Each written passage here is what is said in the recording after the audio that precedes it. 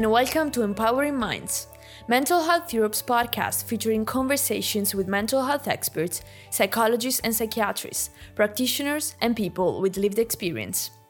I'm Margie, Junior Communication Officer at Mental Health Europe, and today we will talk about one of the most discussed papers of the past few months. On the 20th of July 2022, the article The Serotonin Theory of Depression, a systematic umbrella review of the evidence, was published in the scientific journal Molecular Psychiatry. Authors of the review are Joanna Moncrief, Ruth Cooper, Tom Stockman, Simon Amendola, Michael Hengartner, and Mark Horowitz. Since its appearance in the medical journal, the article has been accessed 620,000 times, generating large-scale media coverage and massive public response, finally ranking among the 400 most read scientific papers of the 21st century. The article investigates the idea that depression is the result of reduced levels or activity of serotonin. Serotonin is a neurotransmitter, a messenger chemical that carries signals between nerve cells in the brain, and the long-standing chemical imbalance theory of depression suggests that a reduction in levels of serotonin or reduced activity at receptors is responsible for depression. The systematic review shows that there is no convincing evidence that depression is associated with or caused by lower serotonin concentrations or activity. This finding has obvious implications for the use of the antidepressants SSRIs, since it has been widely propagated that these antidepressants work by increasing abnormally low levels of serotonin in depression, therefore rectifying a chemical imbalance. In this episode, I will interview Dr. Mark Horowitz, one of the authors of the paper. Mark is a clinical research fellow in psychiatry at the National Health Service in England, an honorary clinical research fellow at University College London, and is a training psychiatrist. He has completed a PhD from the Institute of Psychiatric Psychology and Neuroscience at King's College London in the neurobiology of depression and antidepressants action. He has experienced the difficulty of coming off psychiatric medications firsthand, which has informed much of his work. Mark co-authored the Royal College of Psychiatry Guidance on Stopping Antidepressants and has co-founded Otro Health, which aims to set up a clinic to help people come off unnecessary antidepressants in Canada and the US.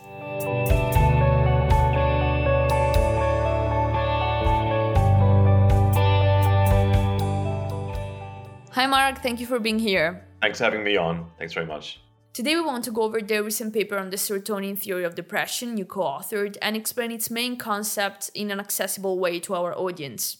So our goal is to allow everybody from medical professionals to service users to truly understand what the paper says without getting lost in the noise of the media reaction.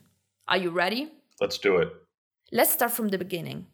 Why, when, and how did you and your colleagues want to conduct this research in the first place? So the study was led by my professor, Joanna Moncrief, who is a psychiatrist and professor of psychiatry who's got a long-standing interest in the way that mental health conditions are talked about and interpreted and communicated to the public, and the comparison with research.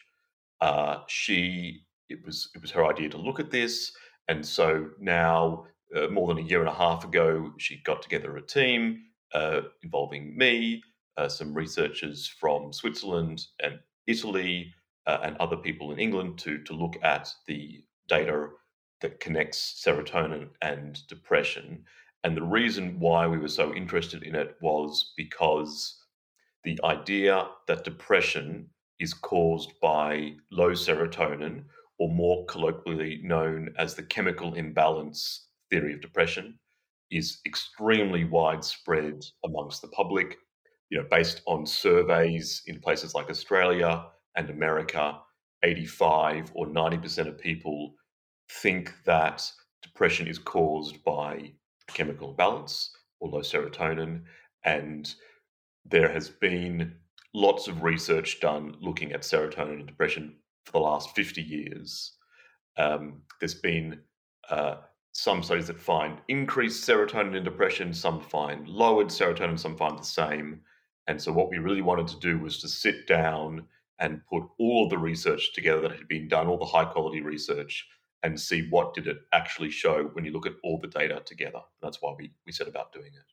And was there a reason why you were personally involved in this research? Why was it important to you? So actually, a couple of reasons. So um, I'm a training psychiatrist, and I'm an academic, and I'm also a patient who's used mental health medications, psychiatric medications.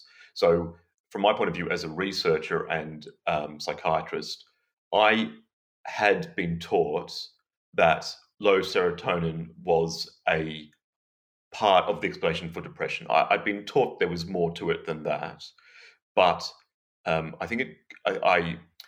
I once was asked to give a lecture to psychology students when I was doing my PhD, and my research at that time was about the role of inflammation in depression. And I wanted to talk about that in my lecture, but I wanted to give a general introduction about what causes depression. And I remember looking for an article that showed that depression was caused by low serotonin because I was so sure that that was part of the reasoning. And I am a very slightly obsessive lecture giver, so I wanted to find a reference for every single point that I made. And I couldn't find a reference that showed that depression was caused by low serotonin. But I was so convinced that it must be caused by low serotonin, I ended up just putting in a review into my lecture that talked about low serotonin being a cause of depression. In other words, I gave a lecture to 30 psychology students in which I told them that depression was caused by low serotonin because I was so convinced by what I had been taught in medical school and in my psychiatry training that even though I couldn't find a paper that showed it, I was certain it was true. And I think that's just representative of the water that I was swimming in, that we all swim in, that this is such a taken for granted point that we all believe it. And if it's true for an academic psychiatrist, it's probably even more true for the public who is immersed in this in the media and different explanations of depression. And on the patient side of things, I can't remember if I was ever told directly that I had a chemical imbalance when I was diagnosed with depression, but I generally had this idea that yes, there was something wrong chemically with me, and so I did have this idea that there was some kind of chemistry at play, and that informed some of my decisions about treatment and how I thought about myself. So I guess from that point of view, I was interested to see how did this data actually stack up when looked at objectively. Thank you for sharing this. To go back to the basics of the paper, you already mentioned serotonin a few times, and I have a general idea of what that is, but can you explain in simple terms for me, for the general public, what serotonin is and why in the past was it linked to depression? Sure. So serotonin is a chemical. It is what's described as a chemical messenger or neurotransmitter in the brain. And there are dozens of such chemical messengers. And the way the brain works is using electricity and chemistry. And so a nerve impulse is sent up a nerve. When it comes to the end of that nerve, there's a little gap before the next nerve, which is called the synapse, or a space between the nerves. And there are certain nerves that release serotonin. That serotonin goes into that synapse and attaches to receptors on the next nerve, which then begins an electrical reaction that sends another electrical impulse down the second nerve. So it's a messenger that sends a signal from one nerve to the other. It's it exists widely throughout the body. Most of it is in the gut. A lot is in the brain and in peripheral nerves, in nerves in your arms and legs and so forth. Um, and uh, and there are dozens of other chemical messengers like noradrenaline, dopamine that you've probably heard about as well. But why was it linked to depression? Why did this whole narrative start? Right. So there's probably two stages to that narrative. So the idea that monoamines, so monoamines is the name of a subset of chemical messengers, of which important ones are noradrenaline and serotonin. In the 1960s, a Harvard psychiatrist came up with a hypothesis, a possible explanation for depression that it was caused by low levels of noradrenaline or serotonin. And the main reason that he came up with that idea was because some of the medications or drugs that they use to treat depression was found to increase levels of these monoamines, serotonin and noradrenaline. After a few years, it came to focus on serotonin. So the idea was some of these early antidepressants increase serotonin. And so if an increase of serotonin may improve depression, then perhaps depression is caused by low levels of serotonin. So it was a hypothesis, a guess at what might be causing depression. SSRIs that increase serotonin in the short term, and along with promoting those drugs, they promoted this hypothesis about low serotonin causing depression. So they took an existing academic hypothesis and they amplified it. They sent letters out to GPs and to doctors. Drug academics who were sponsored by drug companies wrote research papers about it.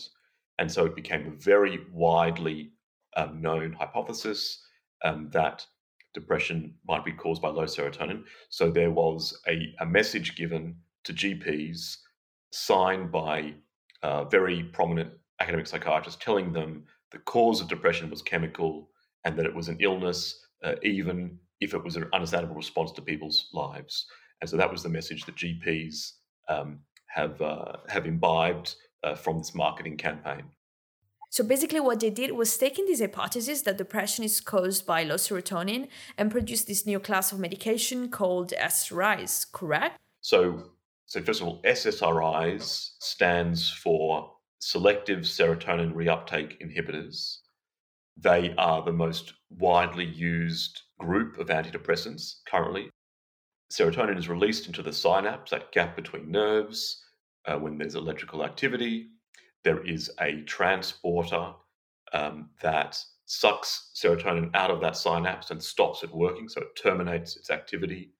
That's called the serotonin transporter. It can be thought of as the plug that takes away the bathwater, which is serotonin. And SSRIs block that plug, so the serotonin builds up in the synapse and it has more of an effect in the short term. In the long term, it's not so clear what it does. So there are some studies that show that after long-term treatment with SSRIs, that actually serotonin levels in the body might be reduced. So a lot of the studies are only focused on short-term effects for a few weeks in animals and in humans. In human studies, one of the findings that we had in the review we'll talk about in a second is that people actually had lower levels. People who were on antidepressants actually had lower levels of serotonin in their blood than people that were not treated with antidepressants who were also depressed. And other studies have found lower levels in other fluids in depressed people who are treated with antidepressants. It's not so clear what they do in the long term.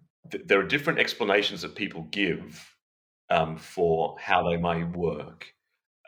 So, for example, some biological psychiatrists have suggested that antidepressants, that SSRIs may work by not just increasing serotonin, but by having effects that are downstream of that. So, for example, they may lead to the growth of new neurons, they may reduce inflammation, they may affect neural networks, as in change the way that the electrical functioning of the brain works. I think it's important to say about all of those theories that they're theories. They have not been shown in humans. A lot of them come from animal studies or from studies done with cells in a dish. In fact, I've done some of those studies myself. There are also other explanations for how antidepressants work that I think are also important to highlight. So, for example, antidepressants like SSRIs can cause numbing of people's emotions. So we know that when we give surveys to patients who are on antidepressants, depending on the survey, between 40% and 70% of patients will say that they have experienced numbing of their emotions. And numbing means a reduction in the intensity of both positive and negative emotions.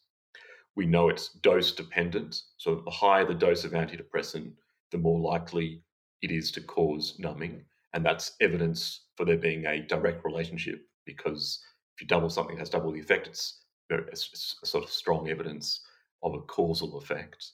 And that is one way in which antidepressants might be said to work, because If your emotions are reduced in intensity, you might say that you feel less depressed or less afraid or less fearful or less anxious.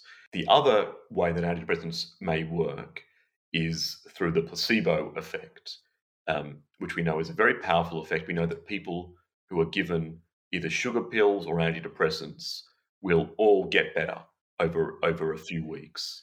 And that's for several reasons. One, we generally get better from anything. So if we're very nauseous or we have a very bad headache or we're very depressed, in general, we tend to go back towards average. And that tends to happen over several weeks. And so that's called regression to the mean. And that obviously happens with depression. Also, people often become depressed in response to a negative life event. And sometimes they get over it, things get better. So there's natural recovery. And then lastly, there's also the hope that people experience when they're given a drug, a treatment. They're told this is something that will help you, and we know that people have a very strong response to a treatment like that, where they experience hope, and that may explain why people get better on both sugar pills and antidepressants. And then one last aspect it's probably important to mention is people who are given antidepressants know they're on antidepressants a lot of the time because, one, there's side effects, and two, there's more subtle changes to your consciousness that people can spot. And so people know they're on an antidepressant, and that can increase the placebo effect because they think, I'm on a drug, I've been told this drug is helpful, I'm bound to feel better, and that expectation of improving can lead to improvement. So what you did in your research was looking at all these different researches that have been done and try to find some truth in there, if there was some truth to be found. And what is the most important takeaway that our audience should take from the review? There are lots of informations out there, lots of stakeholders involved, and it's sometimes difficult to understand what is the main takeaway, the main message of a research like yours. What we did was we set about looking at all the high quality studies that had been done in this area. We looked at all the different ways people had looked for serotonin in depression.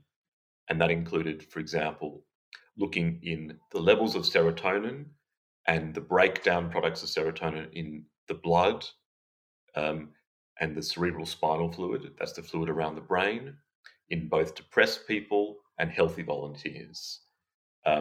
And for example, in that area, we found overall there was no difference in the levels of serotonin or its breakdown products in depressed people or in healthy volunteers.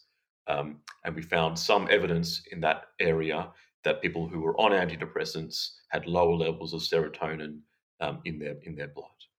The second thing we looked at is the receptors.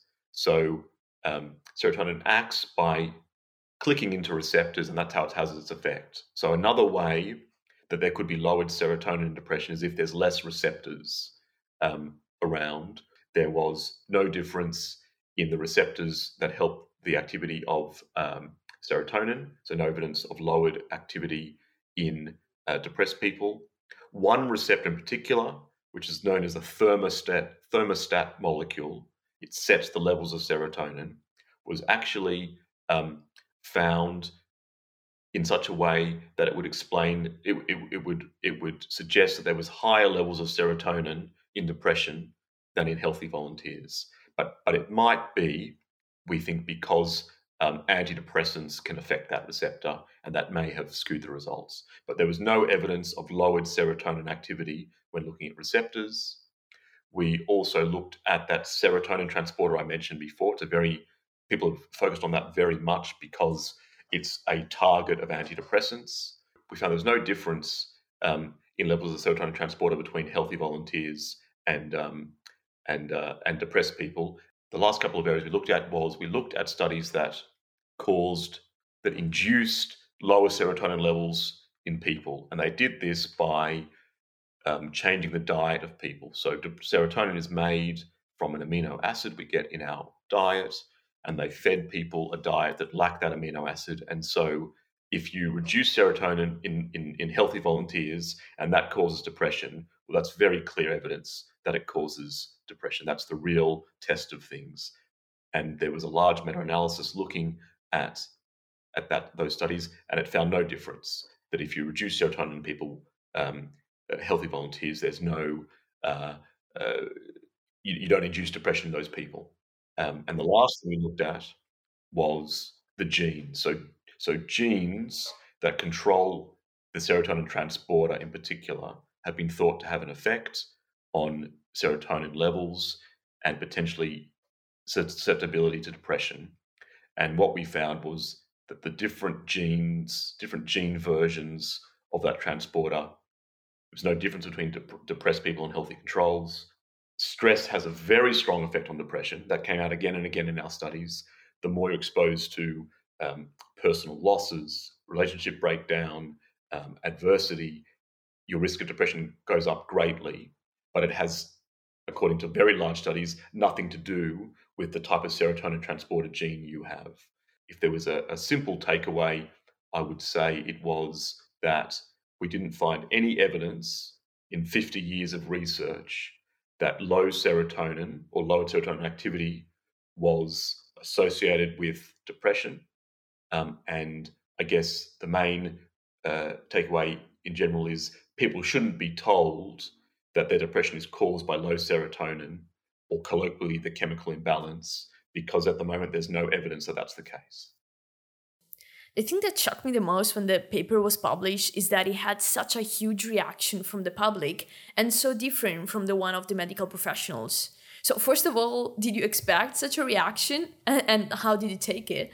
And how do you explain the difference between these two different reactions? So I think in short, I did not expect the level of reaction that the review generated. I think the public was shocked.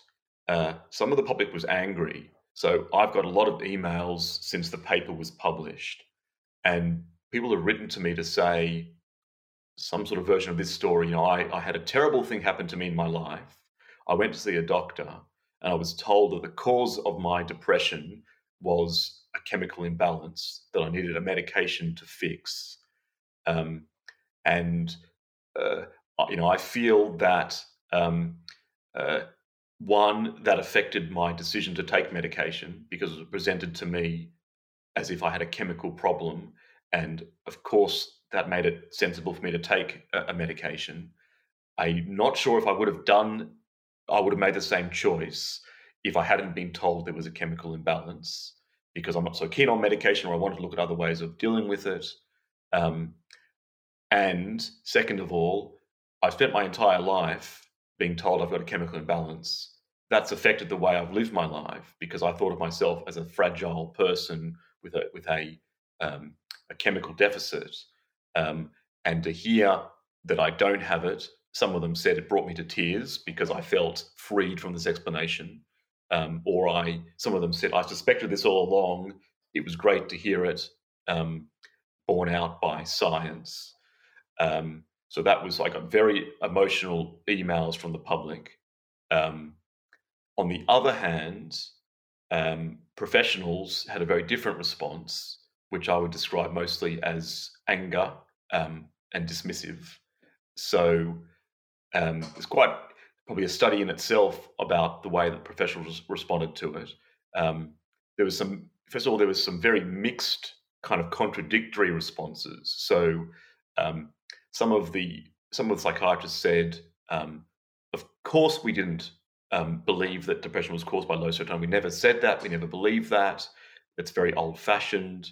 While others said, of course serotonin is involved in depression. We just need to do more research to find out exactly what it is. So some of them were saying it was so obvious that it wasn't the case, and some of them were saying, no, it is the case, but we just need to do more research. So there was a certain amount of confusion, I think, amongst professionals. But most of the response said we already knew that. So our research was described as a yawn by some psychiatrists. Some psychiatrists compared it to proving that depression is not caused by an excess of black bile. And so they said, yes, we already knew this. We never said this. We never thought it, which I guess is a bit it's a bit baffling, because we actually have pamphlets that some of these psychiatrists have signed and sent out to GPs, which explicitly say depression is caused by low serotonin, telling doctors that these medications will fix it. So I think they're slightly retreating from their previous statements. They then sort of said things like, even if this explanation is not true, we still know that antidepressants work, and it doesn't matter how they work. And what would you reply to them? So in relation to the one about, we already knew this is not news, I think it's probably fair to say in academic psychiatry that probably is true, that there's more complicated explanations for what causes depression, that they don't teach it's as simple as low serotonin causes depression. But no one told the public that. So no one has let the public know that this idea about low serotonin causing depression is outdated, which is why such a large number of people in the public still believe that. And I don't think it's been in psychiatrists' interest to tell people that, because it makes them look like they're doing a backflip, that they've said things that they now are reversing their position on. In relation to the idea that antidepressants work, and it doesn't matter how they work, the evidence that they work is very contested. They have a very small difference from placebo. There are reasons why they may be a bit better than placebo, because people are unblinded, so they know they're on the drug. These studies are very short term. The studies that are done in the longer term don't show very good results for antidepressants. Very few people seem to benefit from them. There's even some studies suggesting that people are doing worse on antidepressants than placebo. So this idea that antidepressants work is a very contested statement. I don't think it's nearly as simple as some psychiatrists have pointed out. And then the last statement, it doesn't matter how they work, I think is not true. I think it does matter how they work, because people are given explanations and narratives about how drugs work. They're not shown clinical trials. They make decisions based on stories. And so if you're presented with the story that you have a chemical imbalance that an antidepressant will fix, then it would be ridiculous not to say yes to that drug. If that explanation is not the case, then the first thing to say is we don't really know how antidepressants work. That's a very different explanation to they fix a chemical imbalance. And then there are other explanations for how they might work that probably people should be aware of. They could be working through the placebo effect, and they could be working by numbing your emotions. And being told that this is a drug that may numb your emotions is a very different kettle of fish to being told this will fix your underlying chemical problem. You might think, well, I don't want to take a drug that numbs me, or if I do want to take it, it might make sense to take it for a shorter period of time. People might start to think through, well, if they numb negative emotions, they probably numb positive emotions, and that might have consequences in the long term on relationships and quality of life and intimacy. So I think it does very much matter what explanation people are given about how these drugs work. And there is another thing I'd like to clarify, which is that some people said that the risk of this research was that it could invite people to stop taking SSRIs overnight, which is not what people should do. Can you talk about this and about the risks of stopping medications overnight and how people should actually do it if they want to? Right. So out of all the criticisms of our paper, I found this one the most unfair, because a lot of my work and other co-authors is on how to stop antidepressants. And the main message is to stop them very gradually in very small steps. So the opposite of stopping them abruptly. And of course, to anybody out there considering stopping an antidepressant, I would say certainly don't do it abruptly. Talk to your an informed clinician about how to do it safely. And I guess the main reason why I give that advice is because we know that stopping antidepressants, especially abruptly or quickly, can cause withdrawal effects. And these withdrawal effects can be very severe for some people. They can be worse than the condition that people were first put on the drugs for. And they can last for a long time. We know that for some people, they can last for months or years. And they can lead to very distressing outcomes like akathisia in some patients, where they feel very agitated. And in some people, it seems that abruptly stopping antidepressants can cause such severe withdrawal effects they can lead to suicide or attempts. Uh, and so I would absolutely advise everybody listening and any patient never to stop antidepressants or other psychiatric drugs abruptly. We know that the safer way to do so to stop these drugs is to stop them more gradually over months and sometimes longer, down in very small amounts, down to very low final doses before stopping. And it seems that that reduces people's severe withdrawal effects. And so I would certainly underline that message for any viewers. Yeah, thank you very much. Absolutely. To conclude, I believe that these kind of researches, especially when are also moved from a personal experience, are aimed at making this world a bit better. So I'd like to understand, after the research has been published, what is the role of different stakeholders involved to support the findings of this paper? So what can psychiatrists or medical professionals do to stop the chemical imbalance narrative? And what can organizations such as Mental Health Europe help to do to dispel the myth of the chemical imbalance theory, both among the mental health professionals and the general public? I think it's very important that people are given honest and transparent explanations of what we know and what we don't know about mental health conditions so that they can make informed choices about their treatment and about the way that they live their lives.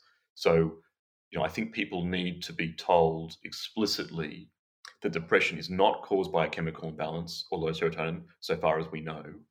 And I've had the point made that if you don't tell people that explicitly, you should assume that they already think that. If 90% of the population thinks that depression is caused by chemical imbalance or low serotonin, we need to actively not just not mention it, but actively tell them that that's not the case, because they're probably walking around that idea because it is literally in the water around us.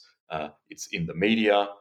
In England, where I know things better more recently, on the BBC and on other popular TV shows, doctors, general practitioners have told the public that depression is caused by chemical imbalance that can be fixed by an antidepressant. So you have to assume that people know that or think that, and you need to actively tell them that there's a more complicated explanation for depression. Of course, the events in people's lives and their childhoods. Of course, biology is involved in depression. I would never suggest otherwise. Biology and genetics probably affect our sensitivity to stress, our personality styles. So I think that biology is an important part of what causes depression, what makes people susceptible to depression. But to say something that is as concrete and narrow as low serotonin or specific chemical imbalance causes depression is not supported by evidence. It shouldn't be said.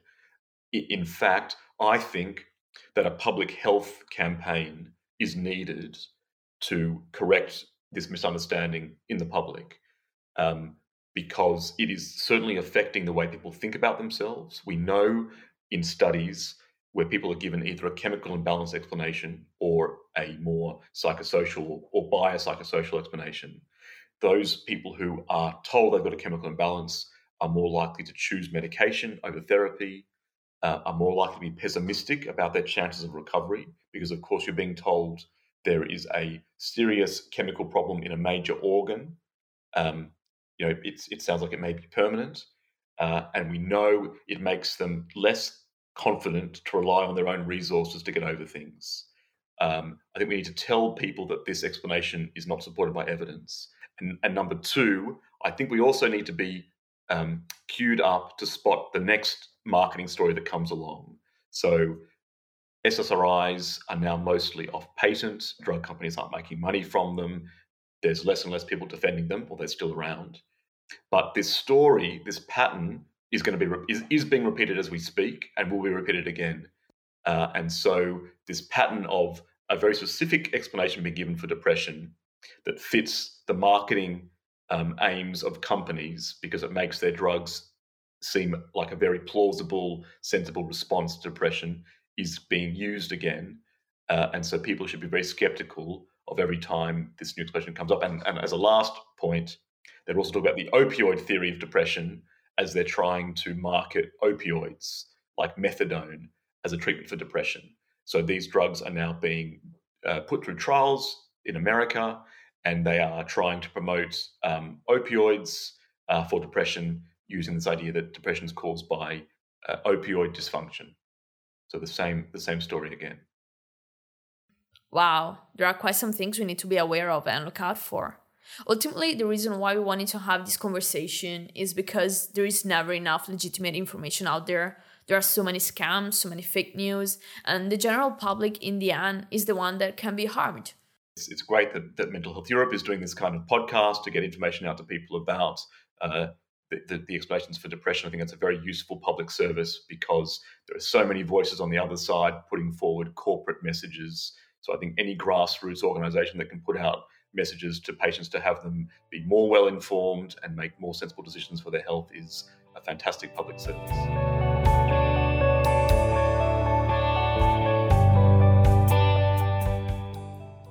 Thank you for listening to Empowering Minds. You can keep following Mental Health Europe's work on our website, mhe-sme.org, and on our social media accounts on Twitter, Instagram, LinkedIn, Facebook, and YouTube. Have a great rest of your day.